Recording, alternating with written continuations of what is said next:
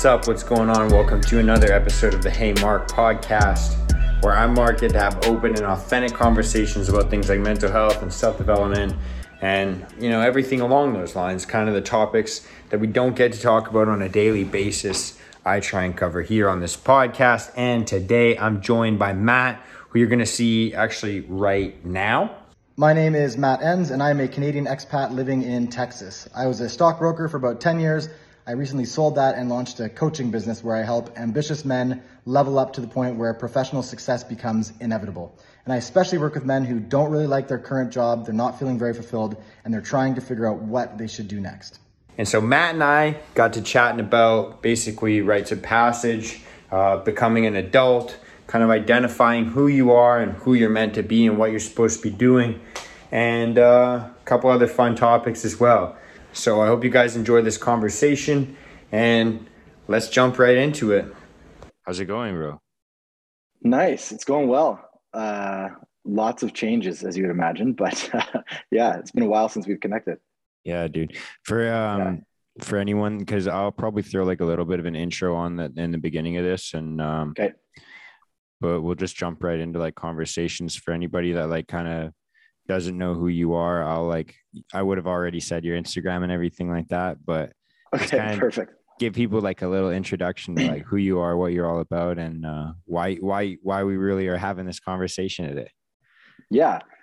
So I'm Matt Enns, and I was an investment advisor for just over 10 years. And when COVID hit, everything sort of got tossed upside down and my values got really tested and refined. And like a lot of people did, I came out of COVID a very different person than I entered into it. And that included my career. And so I sold my old finance business and I opened a coaching business, which is largely helping men find the career that suits them best. And I left Canada shortly before the last federal election, and I now live in beautiful Austin, Texas. Yeah, dude, I saw that you guys were traveling quite a bit, man. You were over in Florida for a bit. Was that right, or just visiting? Yeah, there? we kind of went back and forth between Florida and Texas 2 or 3 times, just kind of trying to figure out, where was a better spot to end up. And we had family that was visiting in Florida that we weren't able to see in Canada, since we're not allowed to travel. And so we saw some family in Florida, and those are the 2 states where at the time, things have loosened up a little bit, but at the time when things were looking really rough in Canada, Texas and Florida were the places where you could still be a human being. So those are the places that we gravitated towards. Yeah, man. And I love that you're like talking about it like it's like a post-COVID, like it's because in Vancouver, we still live within like this, like we're still playing pandemic here. So it's so cool that you're like able to just speak about it. Like, yeah, back in the day.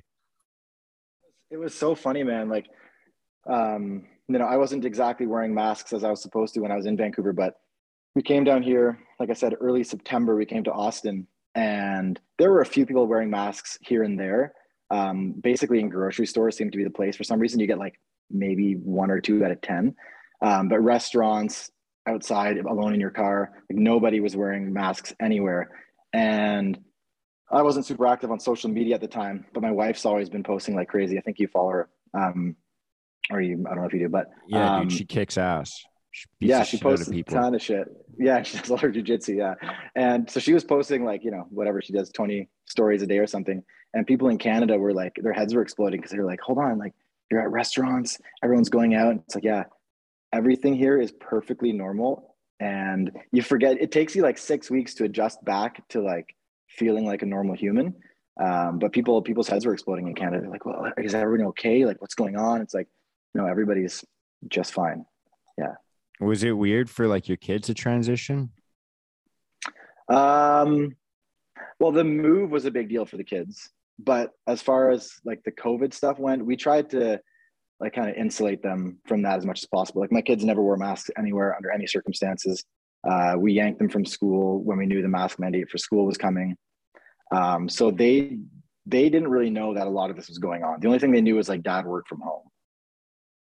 That's the coolest thing I ever heard, man. I love that you guys Yeah. had the audacity to do like the balls to actually like follow through with all of that because like I say like it's easy for me because I was like, oh, I'm just not gonna fucking go to businesses that support this bullshit. Like that's kind of the way that I was thinking about it. Like, you know, Yeah. if I had to go to the hospital for some reason and I had to wear a mask, like I'm not gonna, you know, I obviously need medical attention for certain circumstances, but other than that, like Yeah. I'm not gonna willingly. That was pretty much my stance. Is like I'm not gonna Yeah. willingly go about supporting Yeah. like this kind of stuff because it just didn't really vibe with what I stand for. But I think it's like something. It shows like kind of like a net the next level of like kind of integrity when people get to well, I guess not get to, but get to show their children like what kind of things like.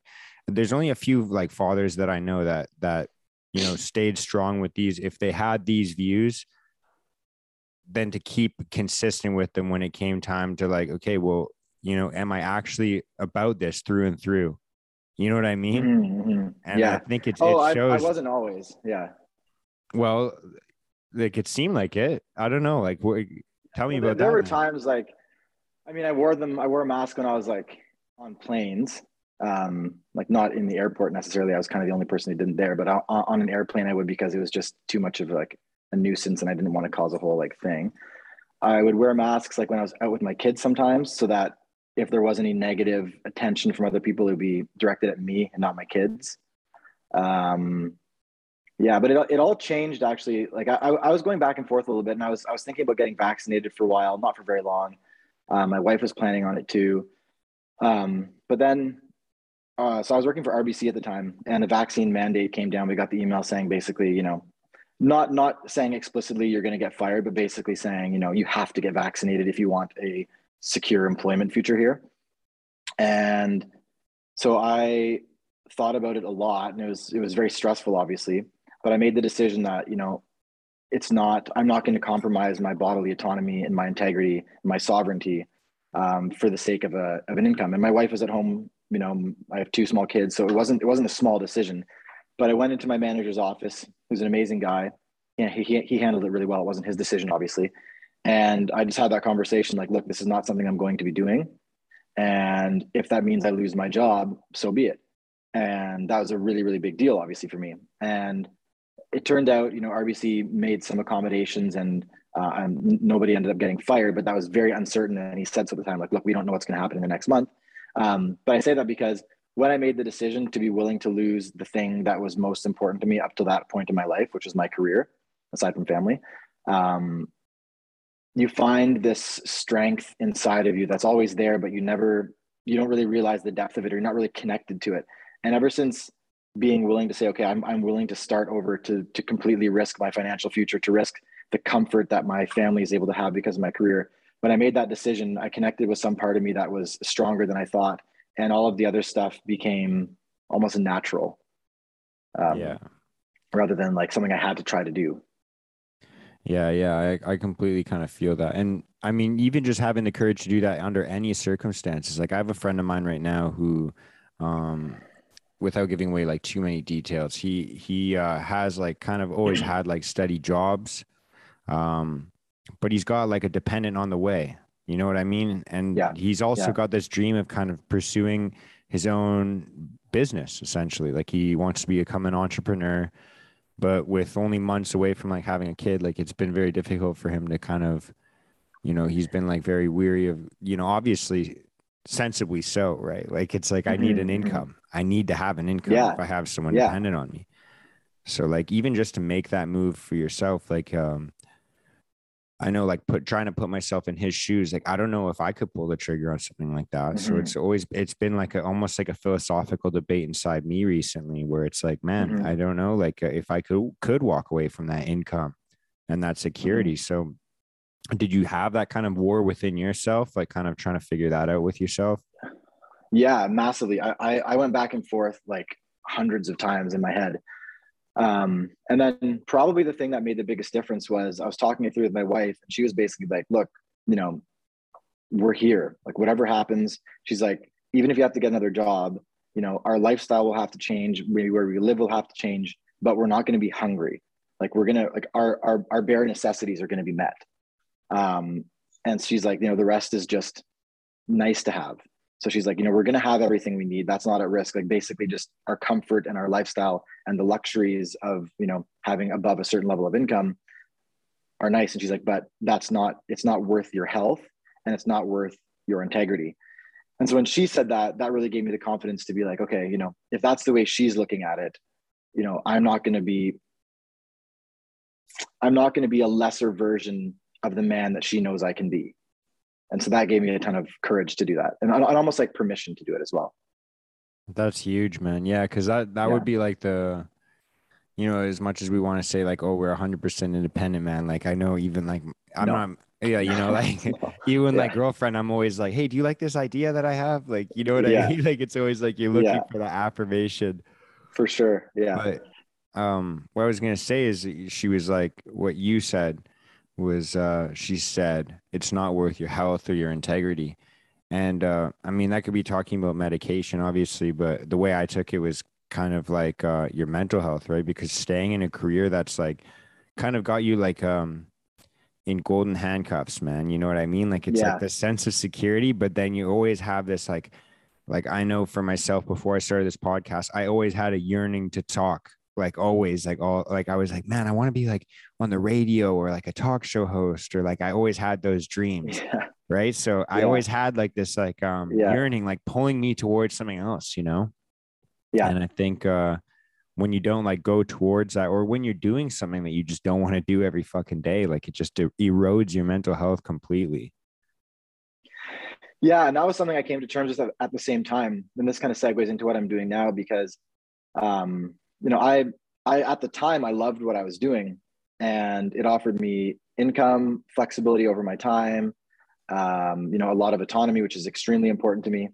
But during COVID, and I think something that happened during COVID, which I think is really interesting, is people kind of like bifurcated, and like there's this big split in society, and people either became more compliant, more passive, more submissive, more obedient, or they started to become more independent minded, more likely to do their own research, more likely to make decisions based upon their own values, not just based upon the default of society's values. And the more that I, went down that second path, the more that I realized the job that I was in wasn't actually providing me with as much fulfillment as I wanted.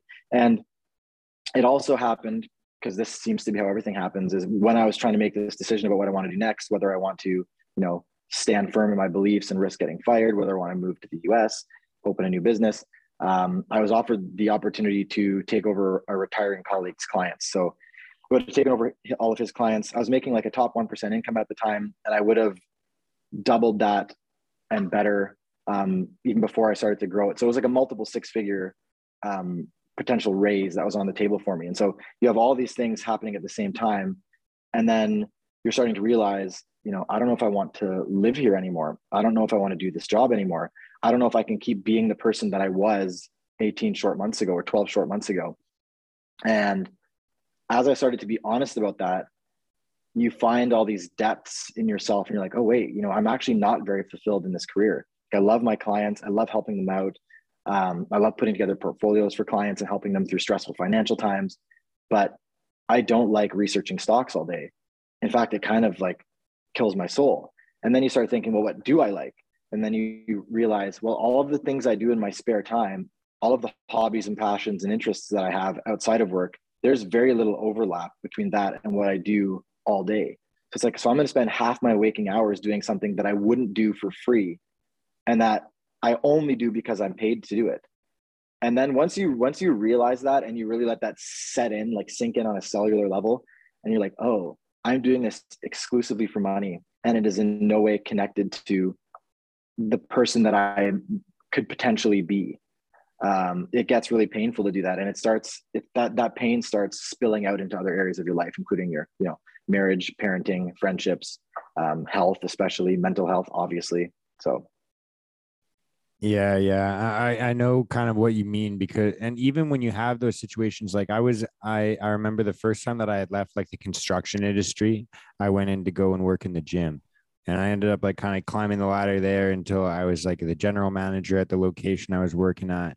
And I remember going in every day And I was like, I remember when I applied for the job, I said, I'll do anything I have to do as long as I can just hang out in the Beautiful. gym all day. That was like, I was like, I just Nice. want to be in the Yeah. gym all day.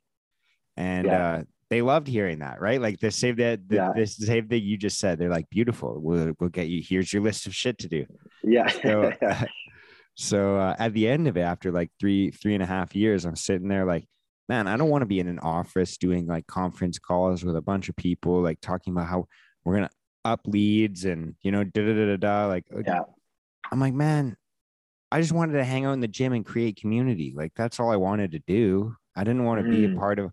And after realizing that, it's like, oh yeah, that's why I snap at staff members for little things like being like 2 minutes late Mhm. or like like Mhm. not tucking your shirt in, like Mhm. whatever it could be. Yeah. Like Yeah. it's like, oh yeah, that's why you're yelling at a 19-year-old right Yeah. now. Yeah. Yeah. I totally get where that's at. It does. It spills over into everything. Like, you're more impatient. And I think it all, you're more impatient, you're more grumpy, you're less motivated. You wake up in the morning with less energy even. And I think it all goes back to the fact that on some level, you know, you might not know it consciously. Your prefrontal cortex might have no idea what's going on, but like deep down, you're betraying yourself, or you're betraying that future version of yourself that could be all these things that you want to be. Right? If you're really attracted to gyms, let's say, there's some future version of you that's making the income you want, that looks the way you want, that has the relationship that you want, that has the house in the part of town that you want, that does the activities in your free time that you want, that makes money in a gym. There's some version of you that does that, right? And if you're continuously, working at a bookkeeping firm, looking at Excel spreadsheets all day and just like bored out of your mind, you're betraying that better version of you, right? And you feel that, and it spills over. Yeah, absolutely. Yeah, or you're just like kind of paying present. You're paying present self as opposed to paying future self. Yeah, that's right. Yeah, yeah, Yeah. exactly. You're prioritizing who you happened to be by default instead of who you could be if you really thought it through and you really felt it through to be, what you're actually meant to be. So kind of what kind of drew you towards what you're doing now? You were kind of like had this feeling like I don't want to be fucking researching stocks and building portfolios. Like it's fun to make money, but I don't want to be doing this all day. But like what kind of drew you more towards what you're doing now? It was a long process. I got super, super introspective, and I created a bunch of processes to kind of pull these truths out of myself about what I should be doing. And I borrowed and looked at a lot of other processes that other people had put together. Um, and part of that process was, I started off by looking at skills and saying, okay, first of all, what are the skills that I have? And I didn't just look at the skills that I have from work, but what are the skills that I have even outside of work, right? So one of the big ones that I kept coming back to as I did dozens and dozens of these exercises was, one of the things that I'm best at is learning and teaching. And there was some element to that in my previous job. But if somebody asks, oh, what are the skills you learned as an investment advisor, as a stockbroker, you wouldn't say learning and teaching necessarily, right? You'd say, well, financial analysis, maybe sales and marketing, that sort of thing. So I looked at all of my, specific career skills that I'd accumulated, like I mentioned, sales, financial markets. And then I looked at the skills that I had outside of that. And, I put everything on the list, right? Like I put like jujitsu, like that was one of my skills. What's a silly skill I put on there? Nothing's really coming to mind. Like parenting, like that's not silly, obviously, but like, fatherhood. I put every skill that I had that I could think of, and then I ranked them all in terms of plus or minuses, in terms of can I make a bunch of money doing that? And then when I had all the skills left over that were monetizable, I then stacked those skills up in a way where I could, become something special. Have you heard of skill stacking? I've only ever heard of like two other people bring that up and kind of Okay. discuss it, but I want to Yeah, hear it's your amazing. definition of it because I've heard slight different variations and I'm still trying to understand it actually. Yeah. So I don't know the other definitions, but the one I know, I got it from a book by Scott Adams, the guy who does the Dilbert cartoons. And Yeah. he said, yeah, he's like explaining himself. He's like, I'm not a world-class cartoonist, but I'm a pretty good cartoonist. I'm a pretty good comedian. I'm not a world-class comedian. And I'm a pretty good artist, but I'm not a world-class artist. But you combine those three things, good skills at drawing, good skills at comedy, and good skills at, what was the third one? Comedy. I think because you worked in an office, right? Because you worked in Oh an yeah, yeah. office for so Maybe long, that's a what it was. Yeah. corporate job. And then knowing the corporate environment, you put those all together. None of those are world class skills, but when you stack them on top of each other, I become a world class cartoonist. And so I tried to do that myself, and I was like, if I look at my very best skills and I stack those up, how can I do that in a way where I have something really unique to offer the world, maybe even unique enough that I'm the only person that can offer it, and it's monetizable. So I did that, and then I also looked at my passions, my interests, my hobbies. What's the kind of work that I can do, for hours and hours at a time without looking at the clock? Like, what are the things I do that I really get lost in? And that tended to be basically, reading, learning, and teaching about self-development, which includes, psychology, philosophy, everything. And then I also looked at, this is the third piece, what are my highest values? Because some people, they want community more than they want anything else. Some people want freedom more than they want anything else. Some people want to be in nature more than anything else. Some people want to be near the hustle and bustle. What are my values? And when I figured out all of those things, which took months, like this is a very, very long process, it pointed very, very directly to coaching. So it offers me, essentially no ceiling on my earnings, which is important to me. I have total freedom and independence to take it in whatever direction that I want. There's not even, and this is not always a good thing, but there's not even a governing body that says, hey, here's what you have to do as a coach. That's why a lot of coaches aren't so good at their jobs, sadly enough. And it allowed me to really express the things that I love the most, which is teaching, learning. So, now when I have 2 hours to kill, I can go do, some very targeted learning on YouTube or on podcasts or whatever that's directly and perfectly applicable to what I'm going to be doing, making money. And it's what I want to do anyway. It's what I love doing. So now my whole life is kind of pointed at my career rather than my career being some separate island that's kind of remotely, there's a boat that brings money over once in a while. It's like, it's all the same thing now, which is a much more beautiful way to live. Yeah, yeah. I've done actually kind of pretty similar exercises. Did you have like a format that you were following, or were you just kind of asking yourself these kind of prompted questions, or? Yeah, I have like dozens of them. So I put them all together and I use them with my coaching clients now. But the one that I could talk about right away is this is the second exercise that I have everybody do. But it's literally, it's super simple. It's just a 1-page piece of paper, and it's got like maybe 30 or 40 or 50 values written on it. Like the ones I mentioned, freedom, security, community, nature, all these values. And then you go through it and you basically circle all the ones that stand out to you. And then you keep crossing out until you're left with 3 that are the most important to you. And I did this exercise. I've probably done that exercise a dozen times, but the ones that kept coming up were freedom, authenticity, and integrity for me. And the reason is largely because that's not how I lived my life the first 30 years of my life. Those values, although they were always calling to me, I betrayed them every day, all the time. And when you have your highest values sort of defined, you can then begin to direct the rest of your life at it. Then you say, okay, how can I use my skill stack to point at that in a way that gives me the life that I want? And so the skill stack's another exercise. I don't know. There's really there's dozens of them that I use, but there's kind of what you want to be able to do is isolate your skills, isolate what you love doing, combine those things in a way that's monetizable, and point them towards the world that you want to see. So if you think the world should have more strength and freedom, figure out a way to use your skills and passions and monetize them in a way that produces a world with more strength and freedom. And if you do that, even on those days where you're feeling kind of shitty and you have low motivation and you ate some stuff you shouldn't have eaten, so your energy is super low, you're still going to wake up and be driven to go towards that. Because if you figure out what's most important to you in the world and what's most important to you in your own life, and you can make money doing those things, like, you're not going to lose energy. Like, you're going to keep going until you get some results, whatever those might be. Yeah, yeah. And just having something to work towards, like just having something that you're going towards. Cause I know like so many of my friends, they have troubles getting out of bed. And I mean, like if you were to ask my girlfriend, I literally, like the second the alarm goes off, I'm like, all right, let's get up. Like that's how, Yeah, I see your wake up times on Instagram. It's an inspiration. Well, dude, Yeah, the thing is I'm literally just genuinely excited for the day most of the time. You know what I mean? Like, it's like, amazing. I'm just excited for what I get to do, because like even this, I was thinking about this last night. I'm like, oh, I get to go on and have a Unreal. conversation. So For me, like Yeah. my whole morning was like, okay, I'm gonna get a good workout in. I had another Yeah. Zoom Yeah. call Me too. before Me too. this. Yeah. And I was like, dude, yes, I get to, I'm fired up. If I get a good workout in, I'll be able to sit still for a good hour and just like sit down and Yeah. chat. Like this is Yeah.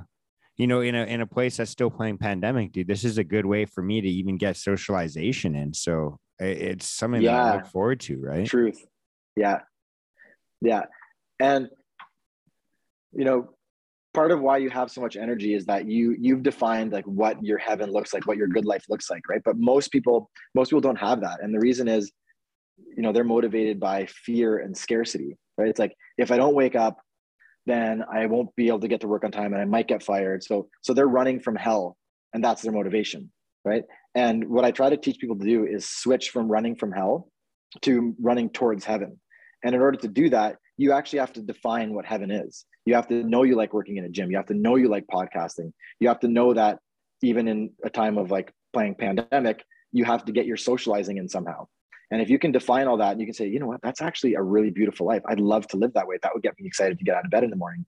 You don't have to be motivated by your boss getting pissed at you if you're late anymore, because you have your own vision that's a strong enough pull that you're going to be moving towards that, rather than just saying, okay, that's shitty and I'm afraid of it, so I guess I'll like drag my ass enough to avoid that. Yeah, exactly. It took me Yeah. so long to kind of leave that corporate world and then come back to construction, where it's kind of been nice now where we're, for the most part, like yeah, we want to get as early as possible so that we can finish earlier. Like the guys that I work with are like, Yeah. man, we want to beat traffic on the way home. So it's been nice Oh because yeah. I'm typically a morning person anyways. So we've all been getting along that way. Like it's like, should we do a 7 a.m. start? Should we do 6:30 start? Like we'll get after it. Pretty Amazing. much just follow city bylaws, but when we can make noise. But Oh yeah, I yeah, guess so. but what was I gonna say? Oh, I was gonna ask you actually because I like what you were saying about, like running away from hell or chasing towards heaven. And I Mm-hmm. know like for myself, like I kind of lived like the first part of my life pretty much until I was about like 22, 23. I'm 27 now. But it was like I lived with no I didn't give any like a shit about anything. Like I was like, I kind of had this Yeah. like a attitude towards like, I'm not really good at anything. Like everyone seems to be smarter than me or stronger than me, faster than me. Like, so it's like, if I Mm-hmm. can't be number one or if I can't be recognized for Mm-hmm. my accolades, like why try? Like why give Mm-hmm. any effort?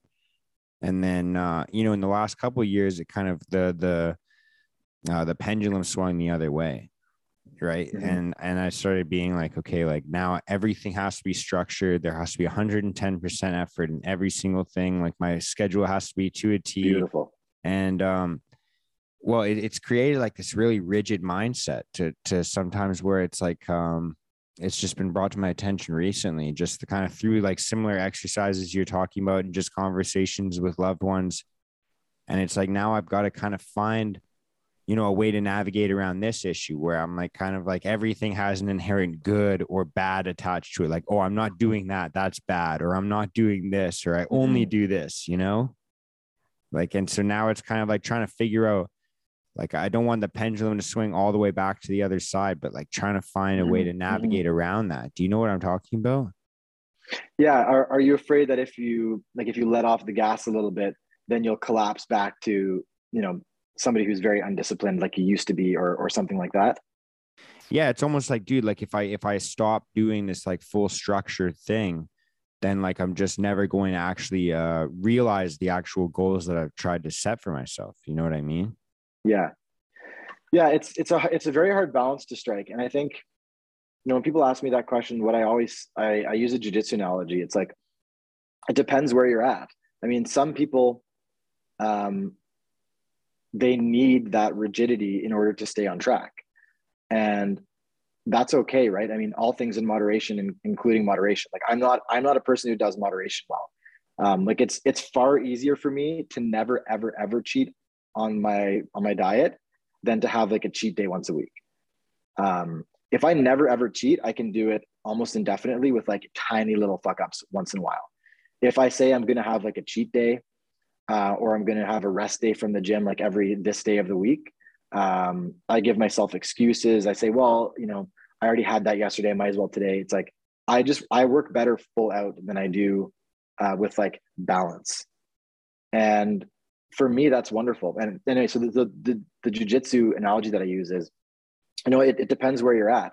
I mean, if you've been doing this for a while, which you have, you don't have to give yourself the same breaks that a white belt gives themselves, right? Like if you start small and over time, you build up your daily routine, you build up your schedule, you build up your dietary habits and your fitness habits to such an elite level, it doesn't make sense for you to go back 3 or 4 steps just to satisfy some idea of balance that may or may not work for you.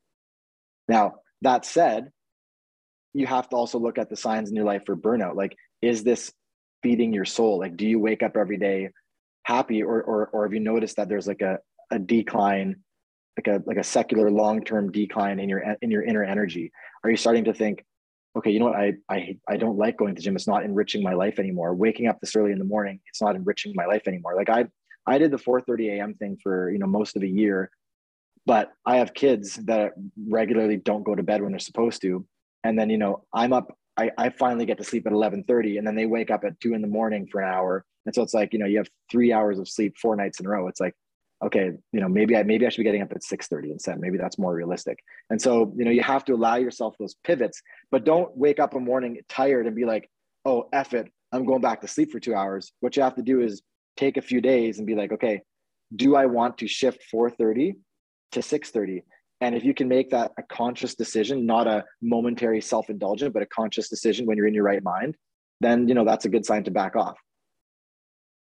Yeah, I kind of that was like I definitely had to play around a lot with my wake up time, because like it was like times where I was up at like 4 every single day. I started off with being up at like 6 every single day, because I basically was at a point where it was right after I had quit working at the gym that I was working at. So this was back in like 2018. And so I had no structure in my life whatsoever. And so I'm basically like, I'm living at home in my parents' place, waking up at 11 o'clock in the morning and just like smoking weed all day. Yeah. So I was like, that was the first thing I attacked when I was like, I need to get some fucking structure in my life, man. Like, so for me, it was like, I'm going to wake up at 7 every single day. And that was like my early at that point, that was my early. Yeah. Oh yeah. So I did 8:30 was my early at one time. Yeah, exactly. Yeah. And then it was dialed all the way where I was like waking up at 4 o'clock on the dot every single day. Now it's like kind of found an equilibrium around like 4:45, 4:30-ish. Like I'm up around, like, my rule is basically just like before 5. If I can get up before 5, then I'm good. Like that's like kind of for me. So sometimes I wake up and I'm excited. I'm up at like 4:05, 4:10. And then sometimes I'm like, I'm going to sleep a little bit later. But like you said, like there is the odd day where I'm like, I fucking slept like a week ago. I slept until like 7:30, which obviously for most people is like, that's still pretty early. But for me, it's 3 hours past my average time. So if you normally wake up at 7, like it's the same as waking up at like 10:30, 11, know? So it's like, it's like you said, like there's definitely times where it's like, yeah, I needed more sleep that time. I get to bed later, then I need more sleep. Yeah. Yeah. And, there are so many times where I have given myself that extra sleep just because it's so easy when the alarm goes off to say, I'm going to wake up, or sorry, I'm going to go back to sleep, because in that moment, so often I feel like sleeping more.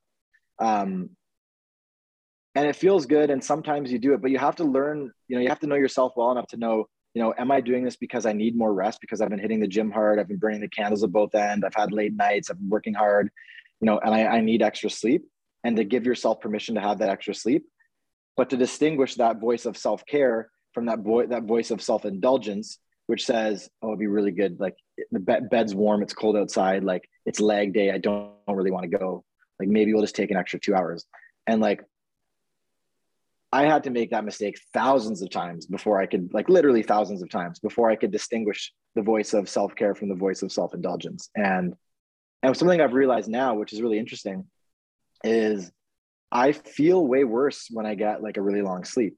Like if I get like 8 hours in bed is perfect for me, because I'll sleep like 6.5 hours or so, 6.5, 7 hours. But if I get 8 or 9 hours of sleep, although I feel way more rested, I'm less productive. My mood's shitty. I have way less like motivation. It's funny, like I have to feel like I'm in like a 5 or a 10% rest deficit in order to function at my best. Maybe it's some evolutionary thing where like, it's like you can only hunt if you're in like a scarce mindset or something. I don't know, but if I'm well rested, I don't have a good day and I get less done. So I keep myself a little bit tired. Yeah. I actually, I resonate with that really well. I always think that I function best off like 7 hours of sleep. Is like, Yeah. everyone says 8. I'm like, I feel 7, man. I'm all My about body that. wants 10, but I feel 7. Like 7 is how I function best. Even like what you said, man, because when I have those sleep-in days, I wake up and those are the days where I feel like the most anxious. Like I can't focus. I'm kind of like foggy minded, and I'm just consistently thinking like, what am I supposed to be doing? What am I, like I'm always making 100%. I'm always somebody that makes checklists. Like I always have like kind of a like list going all the time right beside me. Like I have a pen and paper usually. And but those days where I sleep in more, I'm like, man, what the fuck am I supposed to be doing again? Like it kind of gives me this anxiety, like I'm supposed to be somewhere or be doing something that I'm not doing. You know what I mean? Like it's like that constant 100%. worry. Like I don't even make the lists on those days because it might be something to do with the fact that your physiology is like, okay, we have no needs right now. We're well fed. We're super well rested. We need nothing. Like, and then that part of you that wants to get up and go do something just doesn't do it. Like I literally don't even make my to-do list on those days. And which means I don't do it as much as I'm supposed to do. So yeah, I keep myself a small sleep deficit. Yeah. And it's also, those are the days where I compromise the absolute most. Like I'm always like you were saying, like, oh, it's leg day today. Like for me, that would be like, oh, I'm going to be burning so many more calories than normal, like, Well, there's always a reason. If I want to train super hard, then I should just like maybe hit snooze and nap for another more hour, have some Lucky Charms for breakfast. We're smart fuckers. Like we can come up with a reason. Like if I want a reason to sleep in, I'm not going to come up with some bullshit reason. I'm going to come up with like a bulletproof, really good reason where I'm going to be like, yeah, I should definitely go back to bed for 2 hours. Yeah. And if Mark asks me, he should have told me he would have told me to go to bed for 3 hours. You know what I mean? Like you'll come up with such a good excuse where I'd be like, bro, you need to nap for a day. Yeah, exactly. Yeah. We are self-rationalizing machines. That is for sure. Yeah. And is that like what kind of stuff that you're trying to help people through, like kind of making those kind of distinctions between those two like voices in your head? Yeah. And wake ups, ooh, getting a call here. Sorry. No, you're all good.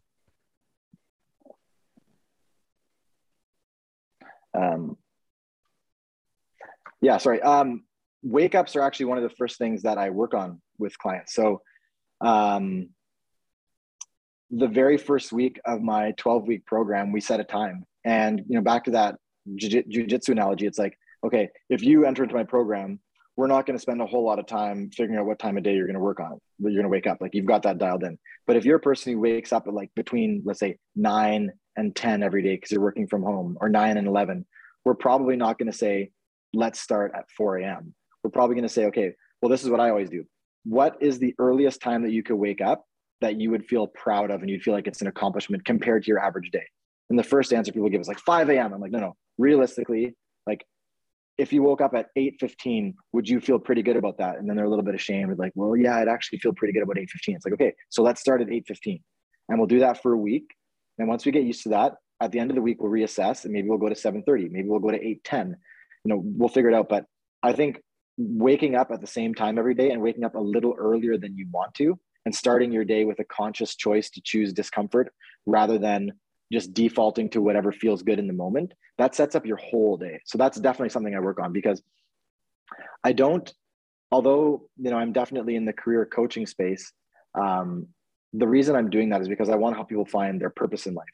And for men and women with more masculine energy, for people with masculine energy, which is like the more action-oriented energy, your career is almost inextricable from your purpose in life.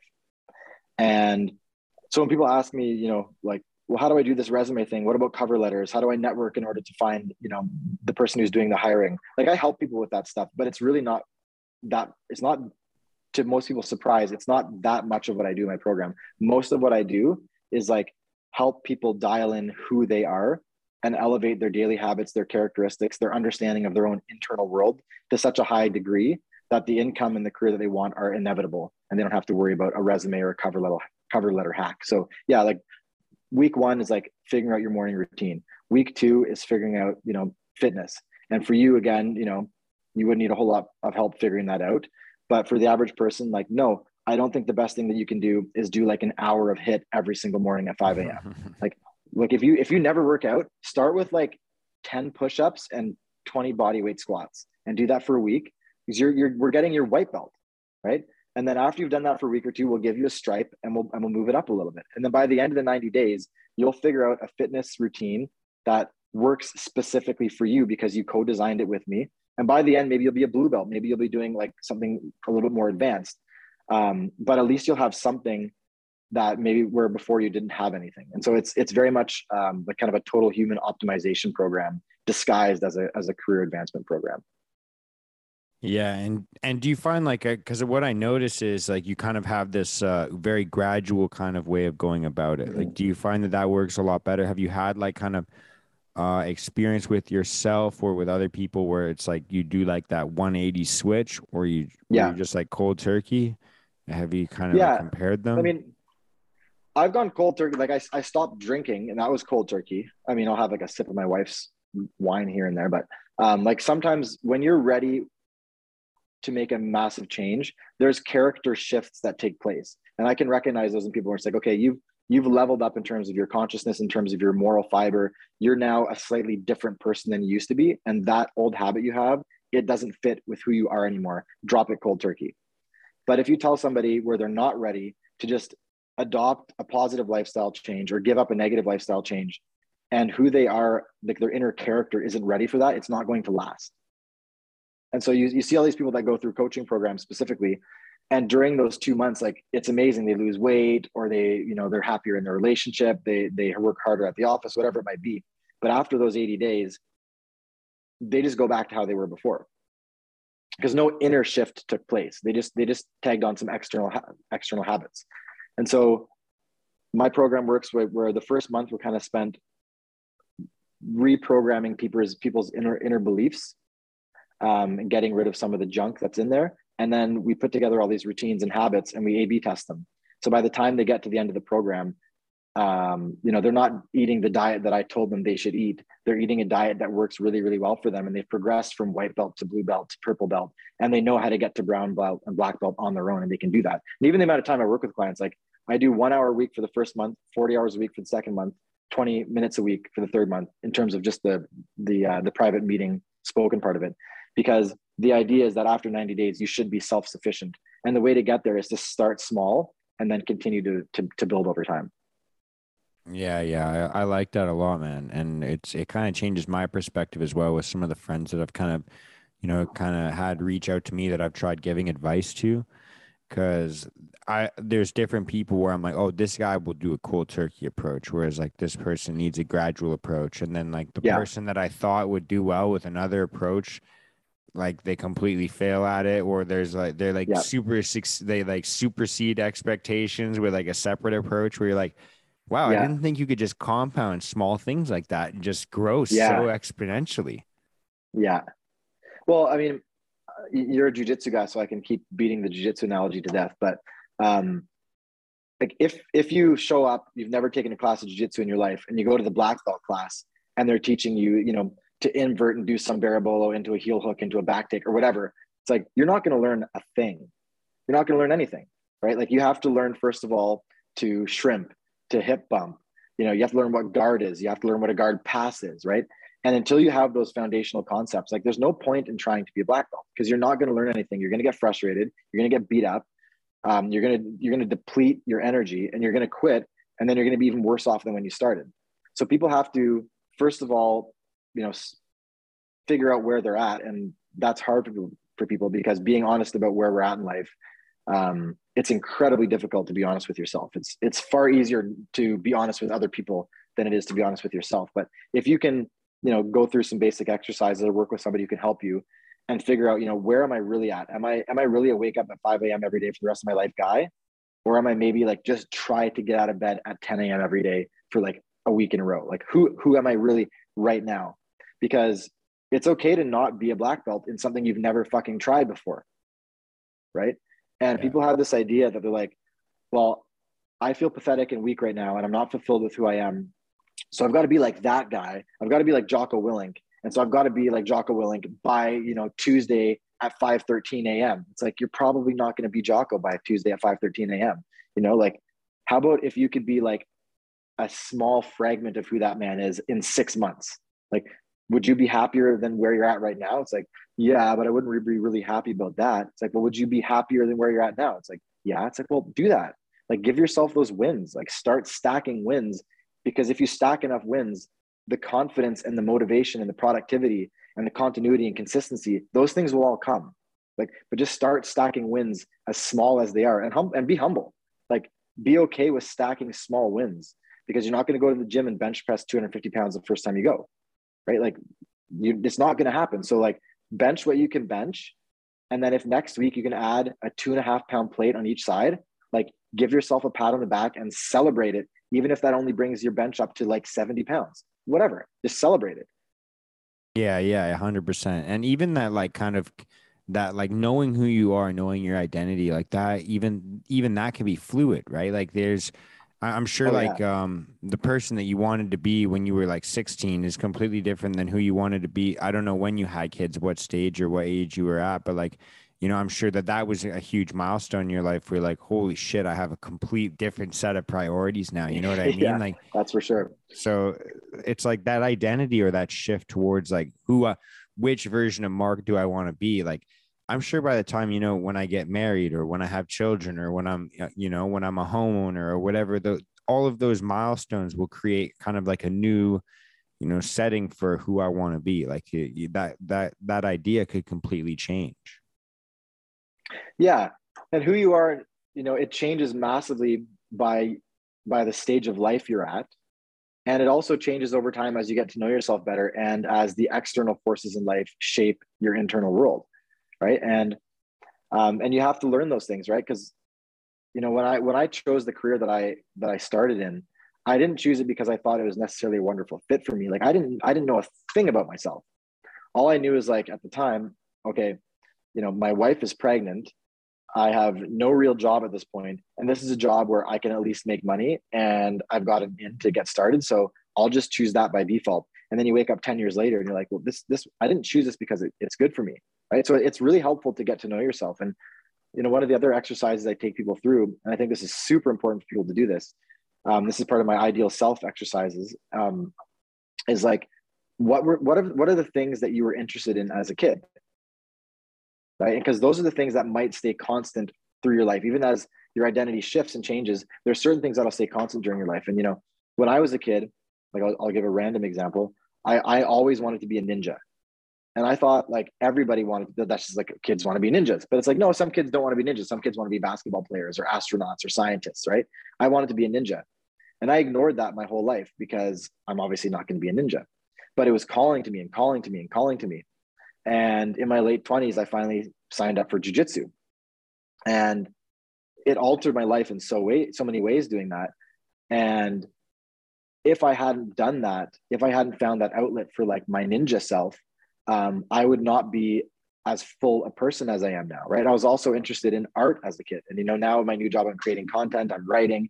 It's very creative. So, like, that part of me is fulfilled. But so there are these things in your life that, as much as your identity can change and will change over time, there are constants. And I think those are the things that you kind of have to build your life and build your career around. Because if those things that have been calling to you since you were a small kid, if those aren't fulfilled, you're going to lead a shallow life. And you're going to get to the end of life and you might not have any idea who you even are, or who you could have been if you lived according to who you actually are meant to be. Yeah. Dude, I never thought of it like that, actually. I like the way that you said that, because if you think about, like, well, if I think about, like, myself as a child, like, it definitely, like, I would have been thought of or known as probably like a class clown, like always talking Yeah, off me in the too. corner. You know what I mean? Yeah. So naturally gravitating towards podcasts, like, it kind of makes sense, like, I like the way that Yeah. you said that. Yeah. But the disheartening part about that, the truth behind that, when I think about it, is like a lot of those things that we, like, gravitate towards, especially as, like, young boys, are things that we're condemned for. So then we have Oh this, yeah. like, feeling like, oh, maybe I should shut my mouth. Maybe I shouldn't say things that piss people off, even though it might get my friends to laugh. Like it's going to make these other people uncomfortable.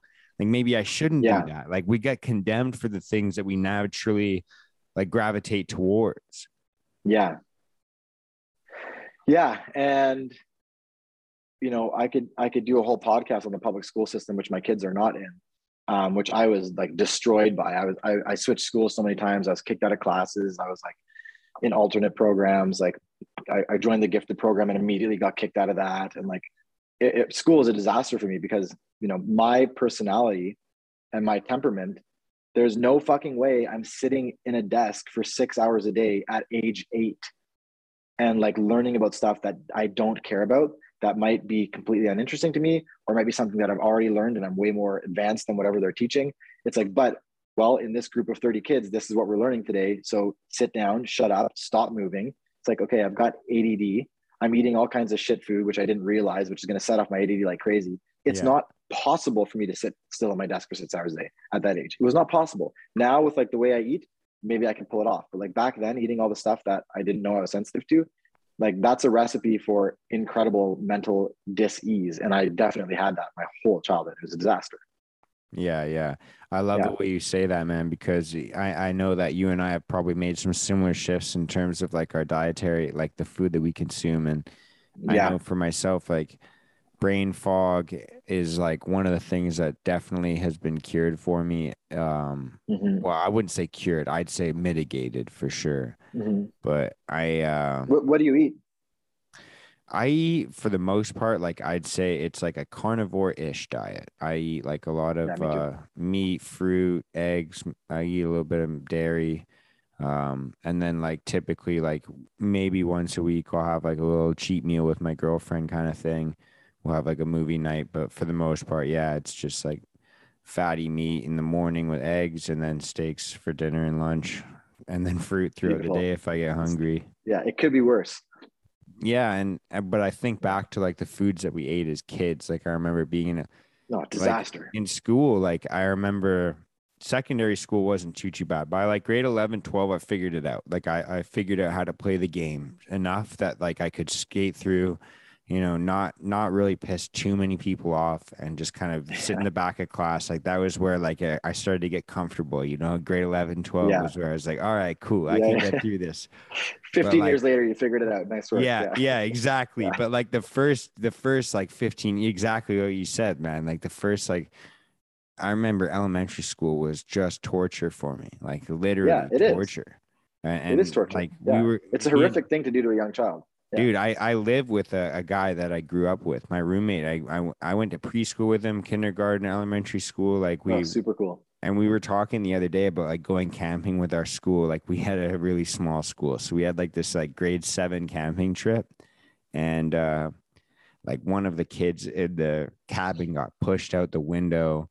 And there was like all these different things. And like realistically, like it was the true essence of the saying, boys will be boys, you know, like we're just like a bunch of 11 and 12-year-old kids out in the woods for like seemingly the first time for a lot of people. And like, of course we're going to roughhouse. We're going to play around. Like you can't just put kids in the woods and expect them not to push each other and have fun, you know, like, and just like kind of talking about all of those times. I'm like, man, I can't believe like people expect to just put animals like young little boys in little desks and be like, shut up and stop talking. Yeah. Like we would think that's animal cruelty to like do that to like chimpanzees. I was just going to say, like you're talking about your camping trip. I went on a camping trip with school in grade 10 and I didn't know this is possible. I failed the camping trip. I got an F on the camping trip, which like brought down my mark. So like breaking trees or something. I don't know. But failed camping. Yeah. I got my grade. I'm like, what do you mean I failed it? He's like, well, you're breaking trees. And I was like, well, yeah, I was breaking trees. Like some campers do that. Yeah, some campers do that. No, so was Brandon. Whatever. But you know, like my son goes to a school. You know who Tim Kennedy is? Yeah. So Tim Kennedy has a school in Austin, and that's where my son goes. He has a school? And it's called Apogee, and there's no grades. It's a multi-age classroom. So his classroom is kind of like roughly age 7, depending on where you're at. Like they'll move kids up or down to roughly age like 11 or 12.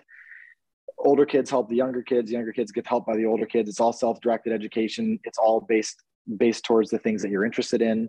And the idea is that by the time you graduate, at age 17-ish, you haven't acquired a baseline level of skills in a set curriculum. It's not like, because public schools, like by the time you graduate, you should have a basic understanding of math, of reading, of history, whatever. The goal of this school is by the time you're 17, you want to have fully figured out who you are to such a degree that you can give your unique offering to the world. So that, every kid's got some unique calibration in life. And if you get that right, what they offer the world is what they're meant to offer the world. And so that's what this school is trying to do. And so it's very unstructured. The kids discipline each other. So they like the parent, the guides, they call them, don't like get them in trouble. They don't like say, ask to go to the bathroom and all that. The kids make their own rules. They hold each other accountable to their own rules. And another thing that I like about it is the public school, aside from the insanity of just making kids sit in desks all day and then cutting recess or cutting gym class if they're bad, like throwing 30 kids that are the exact same age in a single classroom is such a crazy idea when you look at like how kids develop. You look at tribal societies, you don't have 32 7-year-olds spending most of their waking time together, right? It's like a 4-year-old, a 7-year-old, a 2-year-old, a 9-year-old, a 12-year-old, and they learn to play and socialize each other like that. That's how humans are meant to develop. This whole like putting them all in the same classroom, these artificial hierarchies develop that are just vicious, and kids get left at the bottom and they stay at the bottom the rest of their life. And it's a horrific system. Like you look at how it was developed and everything. It's not a kind or a safe way to treat human beings. Yeah, and even like it's interesting when you first said like the kids hold each other accountable and they discipline each other. I was thinking like, man, that would really lead to a lot of ugly situations. But then I was also thinking like, sort of maybe, but also like I know the type of child I was like. You don't even listen to your teachers anyways. Like you don't listen to your coaches that much. You don't listen to your teachers. You don't listen to your parents. Like the only people you actually get advice from are your peers. Yeah. You know what I mean? And they're all at exactly the same level of development that you are. It's exactly. crazy. Yeah. So you're like, oh, I'm going to trust fucking Billy over here. Fuck what my parents say. Yeah. Billy's got an older brother. So like he knows his shit. Yeah. And he's in grade 10. So I'm set. Exactly. I'm light years ahead of my peers. Yeah, and in Asher's school, like if one kid is, taking advantage of like the self-discipline system and he's, taking away points from one kid or from a bunch of kids, the other kids are going to notice that and they're going to take points away from him more easily. So it like self-regulates, right? Because it's like, okay, this guy, he took away points from us 3 last week. So like, we're going to find an excuse to take away points from him because we feel like it was unfair. But but what happens is it's crazy. Like Asher will come home and be like, yeah, I lost a point today because this happened. I'll be like, oh yeah. And like, how do you feel about that? Well, I deserved it. So like, I went up to him and I said, sorry. And he said it was okay. And like, so that's fine. And like, they actually start learning when they actually did something wrong because the punishment tends to match the crime. Whereas in school growing up, it's like the punishment was just a matter of like, what kind of mood the teacher was in that day. If she was hungover, if she was pissed off, if it was a later class in the day, like, I never felt a sense of justice when I got in trouble. I always felt like, oh, the teacher's just mad at me. It never felt like, oh, this is a punishment because I did something wrong. It rarely felt that way. It was either I got caught and I was pissed because I got caught, or I was just mad at the teacher. It never felt like it was any like justice had anything to do with it. Yeah. I like that, man. It's so cool because it's basically teaching them like, all right, here's the implications of your actions. And like, because you see it happen, like, oh, this guy said this to me, so I felt like this, And it's like, well, the exact same, like, how do you anticipate that person felt when you said that? Like it kind of teaches them all the implications of like the accountability of your own actions where it's like, I feel like that's skipped out on so much recently. Like I know like our entire, like, I feel like I can say like our entire generation lacks that accountability where they're like, oh, but I said this because he pissed me off. Yeah. Yeah. And in school, you're taught basically to obey and to follow the authorities. You're not taught, like in Asher school, they decide what the priorities for the class are. They decide who gets what duties, who cleans up at the end of the day, when they stop learning, when they break for lunch. Like the kids all decide that together. And when they want to, like they wanted a microwave, so they had to figure out how to get money for a microwave. When they want to do like a big project as a class, they decide as a class what project they're going to do. The teacher doesn't come in and say, this is what we're doing today. Like the kids have to develop that sense themselves. So even at home now, like we just moved into this house a few days ago, and the first thing Asher did was like, go into, and this is, thank you, sir. Well, we're renting it, but yeah. The first thing Asher did was like go into his room and fold his clothes and put them all away and like get his room set up and put his books out and everything, because that's not like that is not natural to him. He's got like 5 times the ADD that I did when I was a kid. And then I go in there later and he's like journaling by lamplight at his desk. And it's like, because these are the things that, I mean, he sees me doing that too, but these are the things that he's learning to take responsibility for himself. He's not just learning how to obey, which is not a very good skill to learn for most people. Yeah, it's more like the accountability of like, all right, these are the things that I have to do every single day, not just like these are the things that dad tells me to do, or I don't get to fucking, do whatever things I like to do. Exactly. That's so cool, man. I wish I learned that. I literally didn't get in the habit of like brushing my teeth and making my bed first thing in the morning until literally like last year. Oh yeah, I was about 30. Yeah, I'm 35 now. Yeah, I was about 30, which is insane. Like when you start doing it, you're like, that's crazy. I didn't do that for my entire 20s. Oh yeah, I know. It's absolutely insane. Yeah, man. Before I let you go, I wanted to kind of pick apart your brain as well, like where you think like that. Like, kind of, do you think that you're the next generation? Do you think like your son will kind of have like a similar calling to you as well, and just kind of be able to, kind of put that into his idea where he's like, I know exactly who I want to be? Or do you think that even with all of this programming, like, I think, do you think it's inevitable that we have this kind of identity crisis around our like 20s as men? Mm-hmm. I do think it's inevitable as men, that you have a crisis or a series of crises until you become a man, right? And one of the major reasons why I think that happens with men, aside from, the fact that we're taught to obey rather than to take responsibility, we're taught that we're not that important, and like the most important thing that we can do is be quiet and sit down and shut up and give other people space to talk. Aside from stripping away everything that makes men happy, which we could obviously talk about that a lot, and there's a reason why guys like Jocko, Joe Rogan, Jordan Peterson are now household names. But there's no rite of passage for men anymore, right? Mm-hmm. And so, my rite of passage was a time where I lived so irresponsibly and so shamefully and so self-indulgently that my life collapsed. I was separated from my wife. I was alcoholic. My job was going terribly at the time. And, then I rebuilt myself. And so that was my rite of passage. And that didn't happen until I was in my 30s. Right. But if we have rites of passage, which I already have planned for my son at various ages, where he tests himself, where he gets terrified of failure, where he gets to the point where he's like, okay, I might not have what it takes to do this. Like I might have just failed. Like I might be a failure. And then he finds his way through that dark night of the soul, and he comes up and he overcomes whatever the obstacle is. I think that'll do a ton to cement someone's identity, because your identity only gets cemented in times of crisis. Like forming an identity, running around with rainbows, with unicorns under rainbows, like that's not going to happen. And so I think the fact that, the closest thing we have to a rite of passage that most guys go through is like graduating high school. And that just means like, okay, I'm finally done this thing that I totally hate. So I'm going to get blackout drunk with a bunch of guys my age and like maybe fuck the rest of my life up. Right.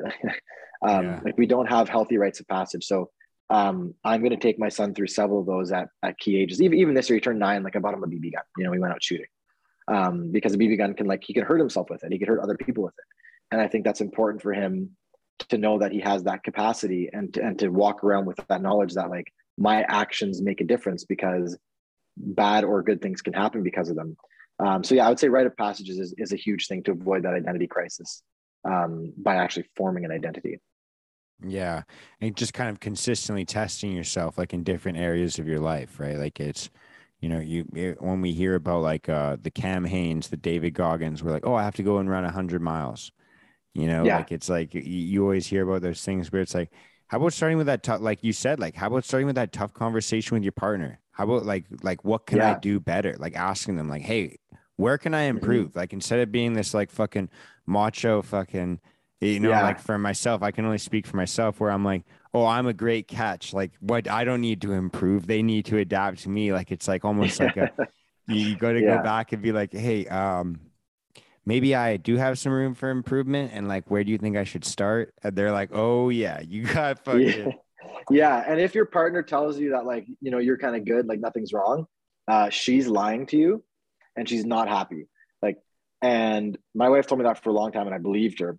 And then, you know, the collapse happened and it was like, oh shit, you know, the fact that I'm an irresponsible, shameful little boy and like you depend on me as the other half of this partnership, like, yeah, you're not okay with who I was. And yeah, and I think that's my whole journey started this way. And I think, you know, if there's one kind of thought to leave everybody with, um, it's like, if you're not sure how to progress to the next level in your life, your career, your relationships, anything, like you were alluding to, the most important thing you can do is to close your eyes and be like, what am I fucking up right now that I kind of know I am fucking up and that I should stop doing? And it's really hard to ask yourself that question because it's hard to listen to all the voices in your head. We've got so many competing voices and so much data and information coming at us all day that our brains are scrambled. Um, but the best way to do that is to ask that question, and then whatever answer you really, really, really don't want, that answer that you kind of throw away right away, and you turn your head away, and you're like, no, no, no, it's not that, it's not that. Like those ones that you try to ignore, that you're really, really good at ignoring.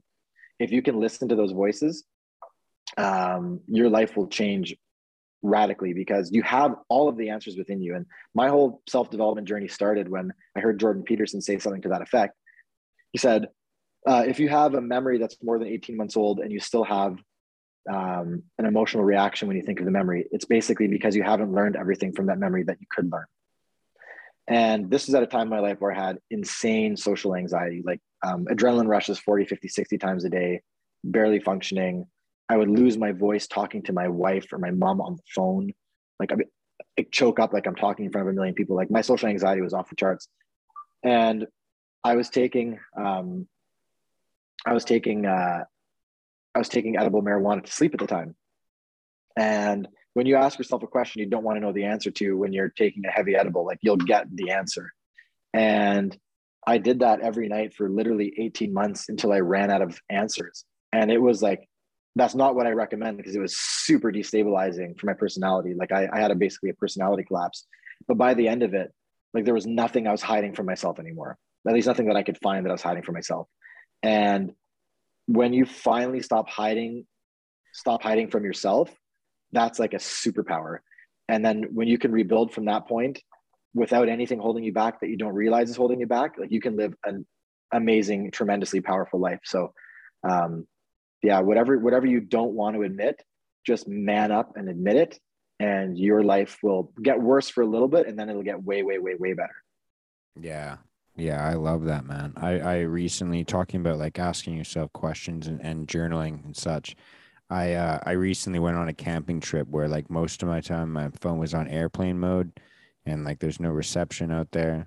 And like one of the mornings I woke up and I just literally started writing down all the things in my life that like kind of pissed me off, like to like from you know the income that I make or the amount that I have in savings to like the water stains in the drywall of my fucking ceiling in my apartment. Like it's like literally every single thing that just made me so Yeah, uncomfortable with my life. And then I was like, all right, I'm gonna start writing down ways that like this is my fault, basically. Like I was like the ways that I've been beautiful. in this, Love it. you know. Yeah, And once I had that page, it pissed me off even more because I'm like, I cannot believe I've sabotaged myself this much for this long yeah, and blamed the world. yeah. And those little things that are on your to-do list that aren't yet on your to-do list, but they're kind of floating out in the ether, they suck your energy, like your inner drive, your mojo gets drained by that stuff.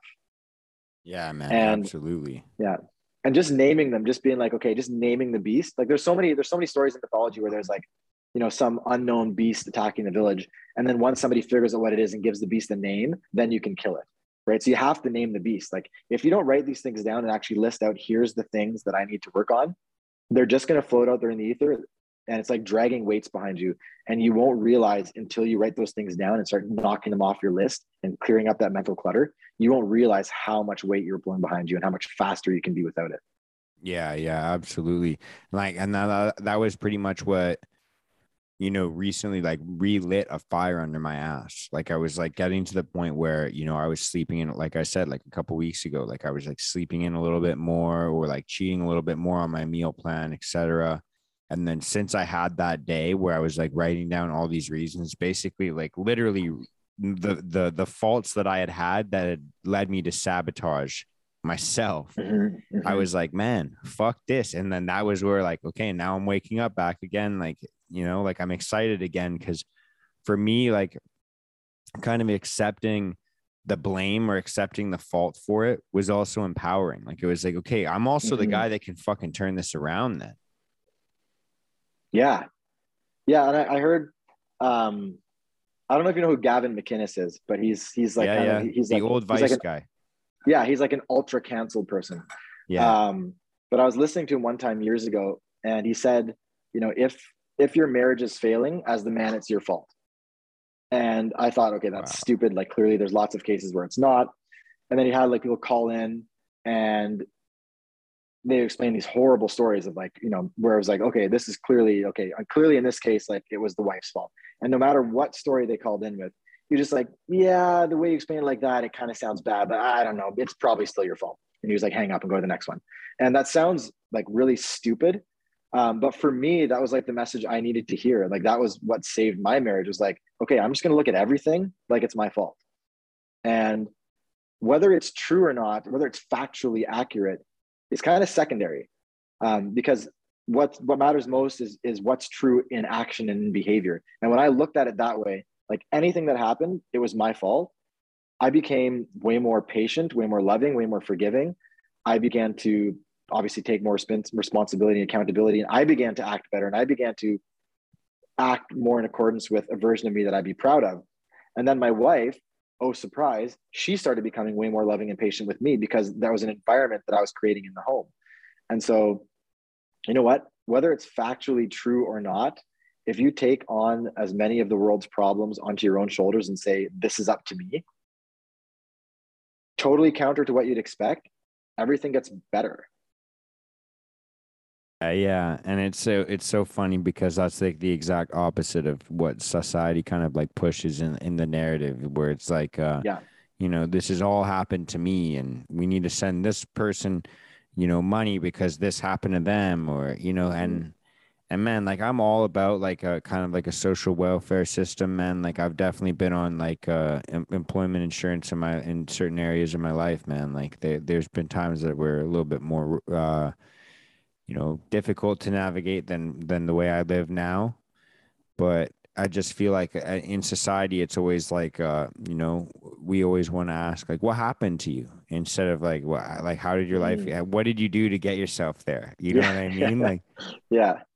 And like, there's obviously like, there's a place for both, and you don't want to be an asshole. Like you want to be empathetic and you want to dig into, like, you have to talk that stuff through, but you have to talk it through with the point of like trying to move past it. And I had so much empathy coming at me from so many directions at certain points in my life that it was actually very disempowering, because it created this thing where it's like, oh yeah, like none of this is my fault. Like I have been a recipient of hardship and I am a victim. And that mentality is not the thing that's going to get you back up on your feet and stop being a victim. It's just going to be like, okay, yeah, like poor me, it's not my fault. And since it's not my fault, there's really nothing I can do about it. It's like, you know what, but if it was your fault, and again, whether it's factually true or not, if you think about it like it's on your shoulders, you're the person in charge of it, as scary that responsibility is, it gives you the power to say, oh, well, if it's on me, if it's my fault, that means I'm the one who can control this. So I can actually make it better. So it's actually a very empowering message. The last thing you want to do to somebody who's like completely depressed and their life sucks is tell them like, it's not your fault. There's nothing you can do about it. It's like, oh, really? It's like, well, maybe I won't stick around then. Because if there's nothing I can do about it, what's the point? Yeah. Right as you said that, I thought about the scene in Good Will Hunting, man. It's like, it's not your fault. I rewatched that like every 18 months. Amazing. I watched it like 2 months ago. Yeah, it's one of my favorite movies ever, but I that know, just sparked it. I know. It's like, it's not your fault. Yeah, so good. Amazing scene. Yeah. Man, I think that's a beautiful place to wrap this up. I got to get jetting out of here pretty soon here because I got to get somewhere at noon. But amazing. Dude, I really appreciate this, dude. This is one of my favorite chats. Actually, it flew by way faster than I thought it would. Oh, I'm glad. Thank you. Amazing. I'm hopeful that we get around to pretty quick, man. Because I feel like the two of us can just ramble on for hours and hours, man. Yeah, and I'd like to catch up with you a little bit too, hear about your life. But yeah, I'd love to do round 2 anytime. Wicked, man. Maybe we'll set that up later this week or next weekend, whatever it works best for you, man. But I appreciate your time, man, and I appreciate your insight. Definitely. That kind of even helped me out, like kind of figure out some of the work that I need to do with my own identity. Just kind of maybe just revisiting it, man. I appreciate it. Amazing. Well, I'm very glad to hear that. And yeah, anything you want to dig in deeper offline too, always available for you. Yeah, man. We might have to talk about getting my ass over into Texas there soon. Hey, I'd love it. You know what? I don't know if this is gonna work, but let's see if I can make this happen. We got I'm like, you see the water? Wow, the weather looks impeccable there. I can't see any water, but there you can see it. Yeah, it's kind of like it's hard to see from here, but it's I'm fucking up the camera. It's a good spot to visit. We got an extra bed, so if you want to come check it out, like definitely do. Hell yeah, man. I look forward to it. Thank you so much, man. Thank you for your time. Right. Thank you for your hospitality. Thank you. Man. I appreciate it. Yeah, thanks so much for having me on. I really, really do appreciate it. All right, chat soon, man. I'll text you later, but I'm going to jet out of here now. Okay, cheers. Take care. Thank you so much, bro. Peace. Bye.